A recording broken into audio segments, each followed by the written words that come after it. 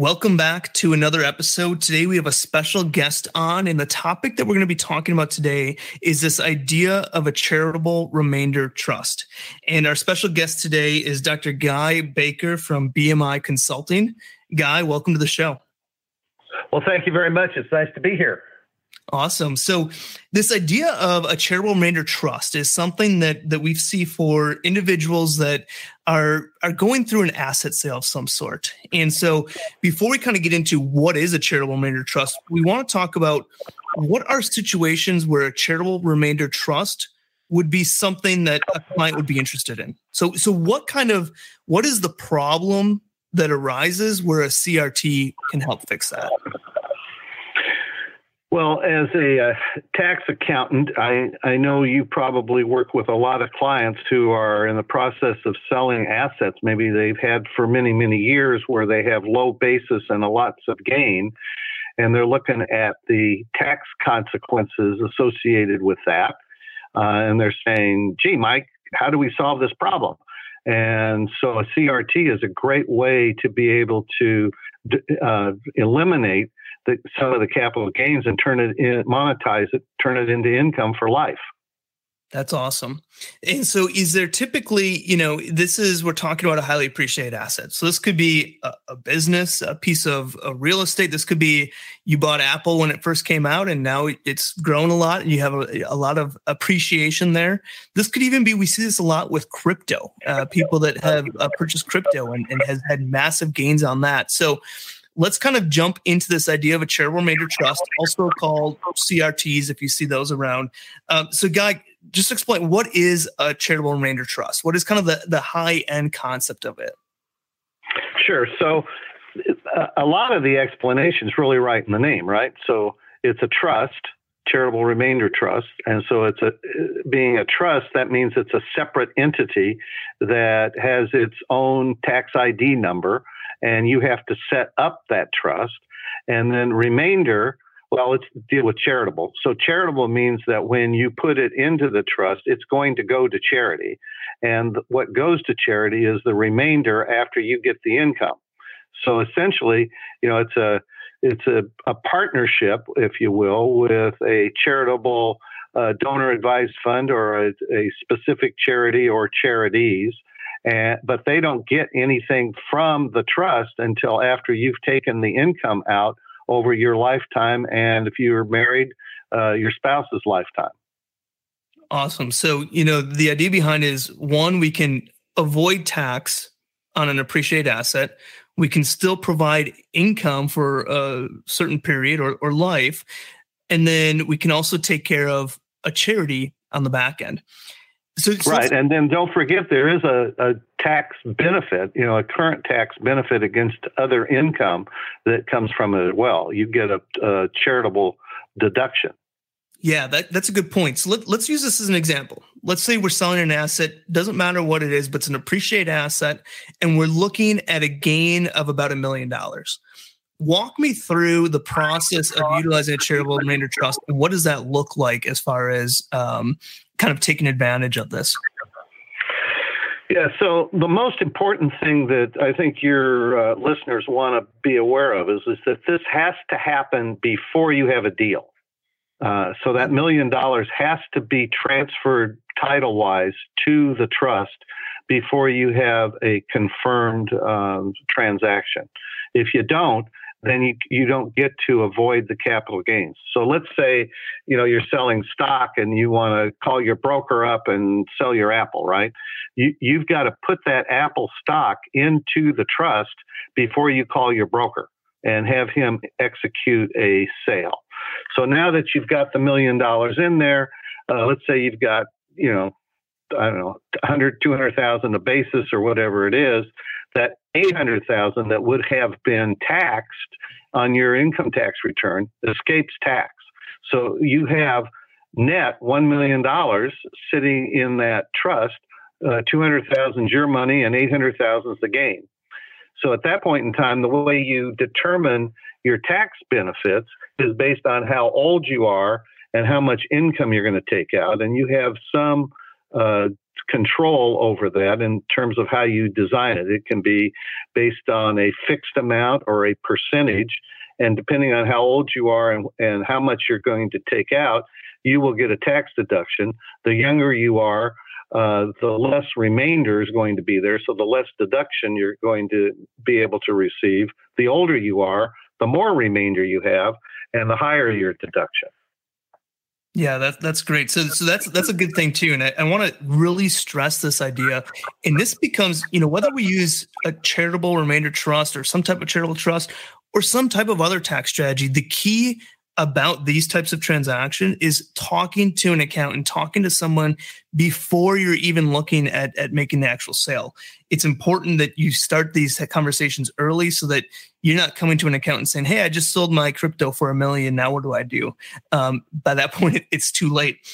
So we have this $1 million asset that we're going to contribute. We contribute it to a trust that we created, and we get a tax deduction when we contributed that to the trust. Now, it's obviously, as you mentioned, going to be a discount of that. So even though we might have put in $1 million, our charitable contribution is going to be much less of that because we're not giving that $1 million today to the trust or to the charity, correct?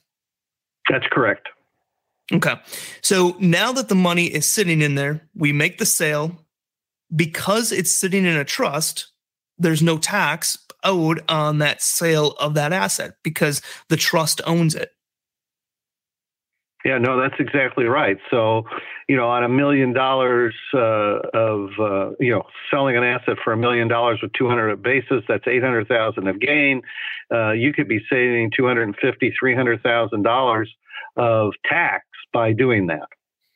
Okay, so now we have this sold asset. We have $1 million of cash sitting into this trust. No tax has been paid on it, but now that money's in a trust, what happens from that point on? Well, it depends on your age and how you set up the contract. But let's take two scenarios. You're 45, 50 years old, and you're only interested in avoiding the tax and having this money sit and grow for some period of time, and you're going to turn it into income like you might a pension. Okay, you would use a charitable remainder trust that allows you to defer the income until, say, you're 65 or 70. And then at that point in time, that income would go out. So let's say you set that up for 7% on $1,070,000, but because you deferred it, that million might have doubled in value to $2 million. And because you deferred income of $70,000 a year for 15 years, you could maybe take out, $250,000 a year for 10 years. On that particular arrangement. If you're older, if you're 65 or 70, say, and you're doing this, then you might want to take that income immediately, in which case, let's say you're 65 and you want to defer Social Security till you're 71, okay? So you might use the charitable remainder trust income to make up for what you would have gotten as Social Security if you'd have taken it earlier. And so you pull that out, but now you start taking the Social Security. So you want to defer income on the charitable remainder trust for a while, just for tax planning purposes. So there's a lot of flexibility in this that allows you to mold your income based on what your cash flow needs are and what your tax temperature is. Okay. Now, at what point in a CRT does the money go to, or does whatever the remainder is, go to the charity? Well, that happens at death. So, or 20 years, depending on how you set it up. So, if you're 70 and you set it up then, at 90, it might terminate and go to the charity. But if you're 45, that 20 years isn't going to start until you're 65 or 70. And, there's ways to be able to extend it even longer than that, depending on life expectancies. Okay.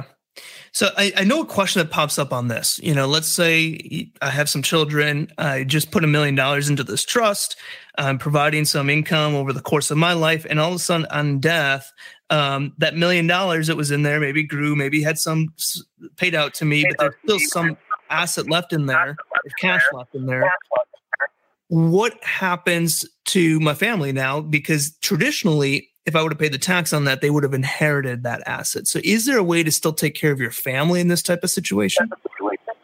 Yeah, there's a couple of things that can be done here. What often happens, especially if there's a high desire to create an inheritance legacy for the kids, for the grandchildren and children, let's say, you might want to buy enough life insurance that can be funded off of the income from the tax savings. You could justify it that way. That would replace that. You may be able to design the charitable remainder trust so it has a beneficiary that goes beyond the two spouses. But again, those are all design considerations. Okay, makes sense. So I just want to kind of wrap up this idea again. The remainder trust, the purpose of it is to avoid tax on appreciated assets, provide income for a certain period of time or for your life, and the remainder goes to trust. And we're able to avoid tax on an appreciated asset because the trust can sell your asset without paying tax on the capital gain. So this usually involves transferring something to the trust, letting the trust sell it, and then paying an income to you from the trust for the remainder of your life. Now, this all sounds great, but what are some of the downfalls? If you had to look at this and say, okay, here's a reason why here are some of the downfalls of this, because we've talked about a lot of positives. What are some of the downfalls to a CRT? Yeah, so let me just give you a quick example, and then we talk about the downside. I'm thinking of a client of mine that's 48 or 9. He owned a privately held company. The three partners gifted a portion of that to a charitable remainder trust, so about $1.5 million each. They got about $175,000 deduction. They're investing that to grow, to create income when they're age 70, which is projected to be somewhere around $300,000. Okay, so that's a pretty good outcome, and it's a pension income that they can count on. But from a downside point of view, number one is they got rid of $1.5 million worth of value. If that company increases in value over the next 5-10 years to $2.5 million, $3 million, $4 million, they're not going to put that money in their pocket, but it will be in the charitable remainder trust, and it will create additional income for them if they've designed it properly. So they've lost flexibility and liquidity in that type of situation. From a tax point of view, there's really not a downside per se because the CRTs have been around for decades, so the law is very clear cut on that. It's black and white. But from a deduction point of view, if he'd have put $1.5 million in directly and didn't have any benefit from it on the other side, he would have gotten somewhere around $1.2 million, $1.1 million deduction, whereas he only got $175,000. So he sacrificed some tax benefits by doing it this way. The other thing is that you don't have as much flexibility investing that money. You're a fiduciary for the charities that are going to get this. So, you're not going to be able to buy some of the things, or invest in some of the assets that you might have chosen to invest in with that money in a CRT. Got it. Is there a certain dollar amount of a gain when, from a cost, this obviously is a fairly complex setup. So is cost involved in the setup? Is there a certain dollar amount in gain where this starts to make sense, or where the cost maybe doesn't make sense for it? Well, I think you got to look at facts and circumstances. It depends on somebody's total net worth, what the value of the asset is, their tax tolerance. So those are all issues. The cost of setting these things up are really nominal. I mean, it's probably in the under $5,000 range. So, if you're putting $100,000 in, that's 5%. So you might not want to do it for that. You put in $200,000, it's 2.5%. Maybe that's getting a little closer to a good cost benefit ratio. Mm-hmm. What I like to do when we get into situations like this is kind of do an algorithm that says, okay, $1 million, how can we put money in their pocket and reduce the rate? So if we're looking at a $300,000 tax, maybe we only put $600,000 or $700,000, into the CRT, in which case then we're escaping tax on, let's say, 700, right? So that's using 30%, that's 210,000. And we take as income 300,000, but we get the write-off, say, of 100,000. So we're really only paying tax on 200, which would be 60,000. So we knock the tax down from 300,000 to 60,000, and we've got 240,000 of cash in our pocket. Mm-hmm. Yeah, and that brings up a good point. So, traditionally, we're avoiding the tax on the sale of the asset, but we're still receiving an income source from it. And so that income source that we're receiving, for a certain period of time or for the rest of the life, is obviously going to be income to us. How is that income from that typically taxed? Well, there's a 4-tier taxation application there. So your basis comes out tax-free, so you don't lose your basis. Capital gains comes out as capital gains, so you don't lose that. You still retain your capital gains rate, but who knows what that rate will be when you start taking that income. And then you've got interest and dividends. So it just kind of depends on what the makeup is of the asset. And so you have to have an administrator that's going to track those 4 buckets. Okay, makes sense. And so is there some ongoing annual fees for that administrator that's kind of preparing those types of documents for you? Yeah, it's just like a pension plan. You got to have somebody track that, and it's got reporting that you have to follow. Okay. Awesome. Now, one thing that, when people start to research and hear about these strategies and say, okay, this sounds like great. I have a highly appreciated asset I want to sell, want to avoid capital gains, still receive income. This is great. They'll start to research charitable remainder starts, and they'll start to see things like a CRT or a CRT or a NIM CRT. So explain to us a little bit about that and what are those terms in comparison to a charitable remainder trust? Sure. So I mentioned early on in our discussion, Mike, that you could take out a percentage or a fixed amount. So that's what those are referring to. So you can have a CRT, which would be a charitable remainder. That's the CR annuity trust. We're going to set the fixed amount, and you're going to get that every year. And even if the asset doubles or triples, that amount's not going to change. Okay. If you use a CRT, which the U stands for unit trust, okay, then you can get a percentage. So if you set it up for 7% and the asset doubles or grows while you're pulling money out, then your income can go up. The NIMCRUT is talking about a makeup provision that's the one I told you about earlier, where you're 45 and you defer the 70,000 income for 15 or 20 years, and then you can draw down on all of that you deferred in addition to the percentage that you're going to take out. Excellent. Well, Guy, this has been extremely helpful. And for those of you that are listening, we're also going to have a Guy and his partner, Jonathan, on our tax minimization program on one of our monthly group trainings. We're going to deep dive into this, go a little bit deeper. We wanted to do an initial kind of overhead look at what is a charitable remainder trust, and then take it deeper in our tax minimization program. So if you're not a member yet, be sure to check that out. Go to taxsavingspodcast.com/tax. We have tons of tax strategies in there. You have access to our team for those general tax and accounting questions you have.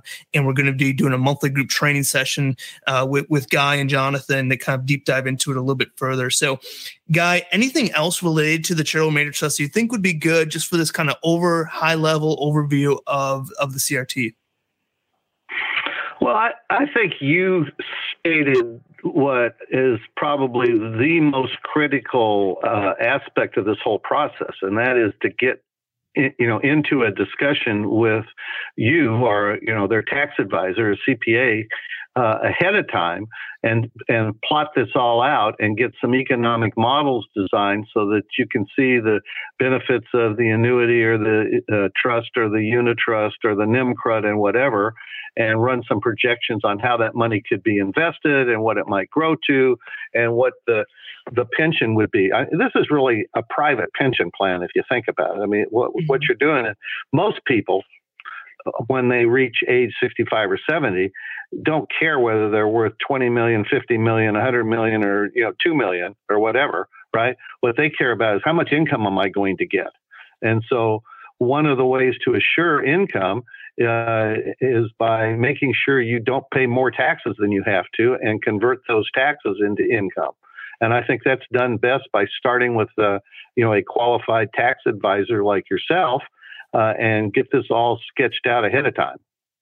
Yeah. And for our listeners, that's really what I want to stress too, is the point of our conversation. We talk about tax strategies. We're going to tell you oftentimes how to do them, exactly what's involved with them.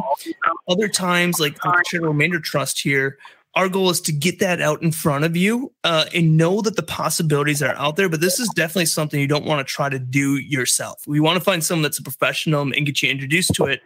But our goal here and through all of our podcasts is to let you know of the strategies that are available out there, because so many people think that they're too small to save taxes or there's no way to save taxes when that's just simply not true. And this is just another example of how can you sell a highly appreciated asset and pay no tax on the sale of that asset. Most people would say that's not possible, or most people would say that's not legal. But here is something that's time and tested and proven by the IRS to be legal and utilized on a daily basis. So Guy, one other question to finalize this, that as I was talking about that I thought of, this sounds in many ways to be too good to be true, or a strategy just seems like, wow, why would the IRS allow that? Is this a strategy that is scrutinized by the IRS? What is their take on this? The key to the success of the strategy is the appraisal. So, if you've done the right job of planning, gone to the right professionals, it's set up by the right people, I don't think you have anything to be concerned about. What you might have to be concerned about is defending the amount of money that you put into it in terms of your income and your deduction. So you need to get an appraisal. But again, your professionals will help you do all of that. And as you mentioned earlier, it's black letter law. I mean, these have been around for decades. I don't really see much risk in this unless you don't operate it properly or you set it up wrong. Yeah. And that's what we talk about when it comes to advanced planning.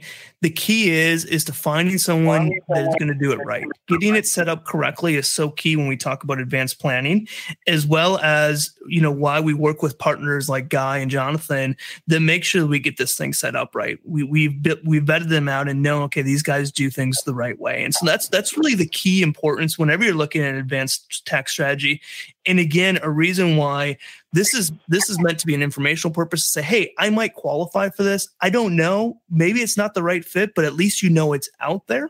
Now you can research it, and now you can find the right vendor that you want to utilize to implement this. So, Guy, I just want to say thank you for coming on. Again, for those listeners who want to deep dive into this, we're going to be digging much further into the Charitable Remainder Trust in our tax minimization program. You can join that at taxsavingspodcast.com/tax. And Guy, just let us know that we'll also have a form within our blog, which is in the show notes for this, where you can submit it, and I can get you introduced to Guy and his team if this is something that you at least want to explore, might be right for you. And then Guy, just kind of explain a little bit more about what you guys do and where you can be found. Yeah, well, thank you. It's been great to have this conversation with you.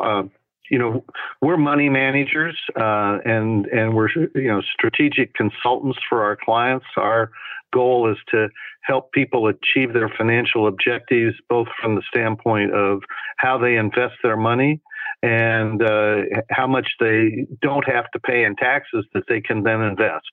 So, we work with people with significant net worth in order to be able to help them protect, preserve, and conserve, what they've built during their lifetime. Excellent. So listeners, if this is something you're interested in, check out the form on our blog post. Otherwise, join our tax minimization program. We're going to be deep diving into this again with Guy and can get introduced then. And until then, I just want to thank you, Guy, for jumping on. This has been really, really informative, and really looking forward to seeing how we can open up the idea of tax savings and tax elimination potentially as well. So thanks, Guy, for coming on. Well, thank you. It'd be great to continue working in this area with you. And if anybody has any questions, we'd love to help them. Okay. Sounds good. We'll see you in a couple of weeks, Guy, when we jump on the tax minimization program. Okay. Thank you. Bye, Mike.